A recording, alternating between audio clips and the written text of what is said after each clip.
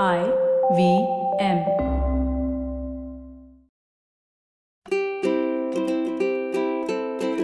Hello and welcome to the Habit Coach Podcast, the bite-sized podcast filled with quick and easy actionable habits.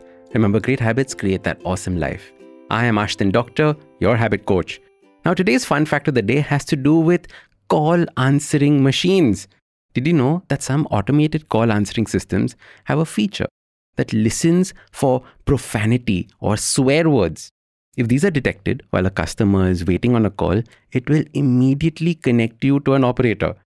Now, we've all been there on those long, frustrating customer care or service center calls.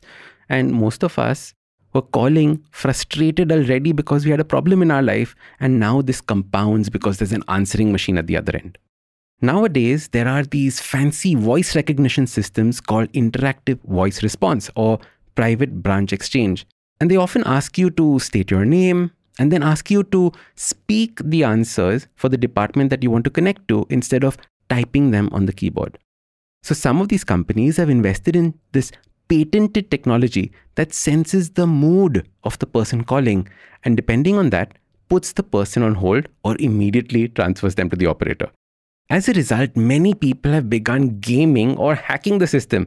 They just start swearing and using abusive language as soon as they get on a call so that they can be transferred to an operator immediately. Now, unfortunately, swearing is not just reserved for machines. We use swear words and abusive language all the time. I know people who use swear words like full stops and commas in almost every single sentence. Others use abusive language sparingly, while some use it when they are very angry and have no control over what comes out of their mouth. I remember when I was in school and I just learned the F word. I obviously had no idea what it meant. One day in the evening, I'm sitting with my dad and looking out the window and I use it in a sentence. Oh my God, my father's reaction was so stern. He had zero tolerance for the language and told me in a very sharp way, "We do not use language like this in this house." And that was the end of that. I never used the swear word at home again. Later on, when I was much older, he made me understand why using abusive language was a sign of weakness and not a show of strength. He made me understand that we only abuse when we do not have the vocabulary to express what we're feeling. If you learned better words, you could have a greater impact on the person when you're frustrated instead of an abuse. Think of it. The greatest orators in the world would never use an abuse to explain how they are feeling or showcase their anger. They would instead use words that were more impactful and even cut deeper. So let's understand why we use abusive language and what we can do about it. The first reason is to look cool. We started abusing in school and thought it was a cool thing to do. For some of us, this remains as a habit we have to this day.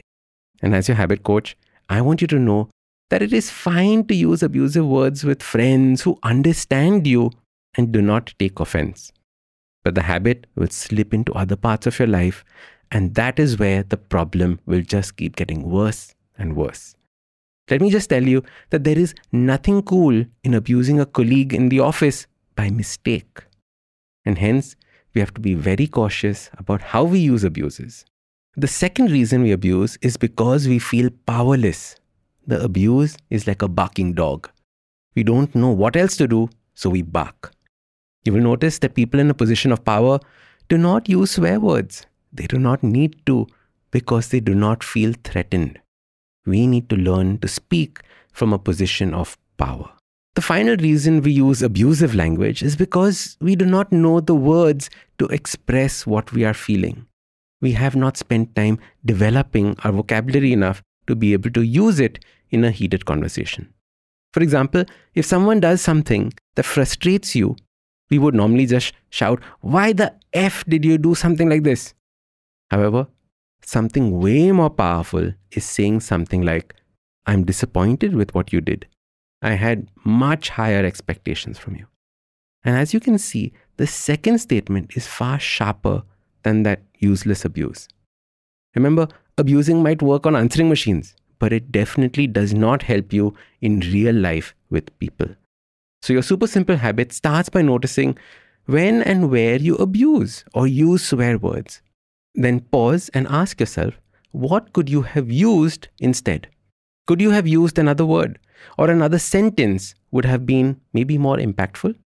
So the next time you call someone a dog, remember two things.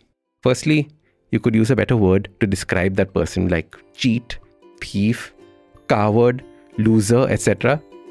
If you like this episode, don't forget to hit subscribe. Also, give us a rating. It really helps with people discovering the podcast. If you like podcasts like this, check out other interesting podcasts on the IVM network. You can also watch all the episodes on the Habit Coach Awesome 180 YouTube channel. Follow us on social media. We are at IVM Podcasts on Twitter, Facebook, Instagram, LinkedIn, everywhere. You can also reach out to me. I am Ashton Doc at Twitter and Instagram. You can connect with me on my website, awesome180.com. You can also check out my 2 new books, Change Your Habits, Change Your Life, and the second, The Book of Good Habits for Kids. I am Ashton Doctor, your habit coach.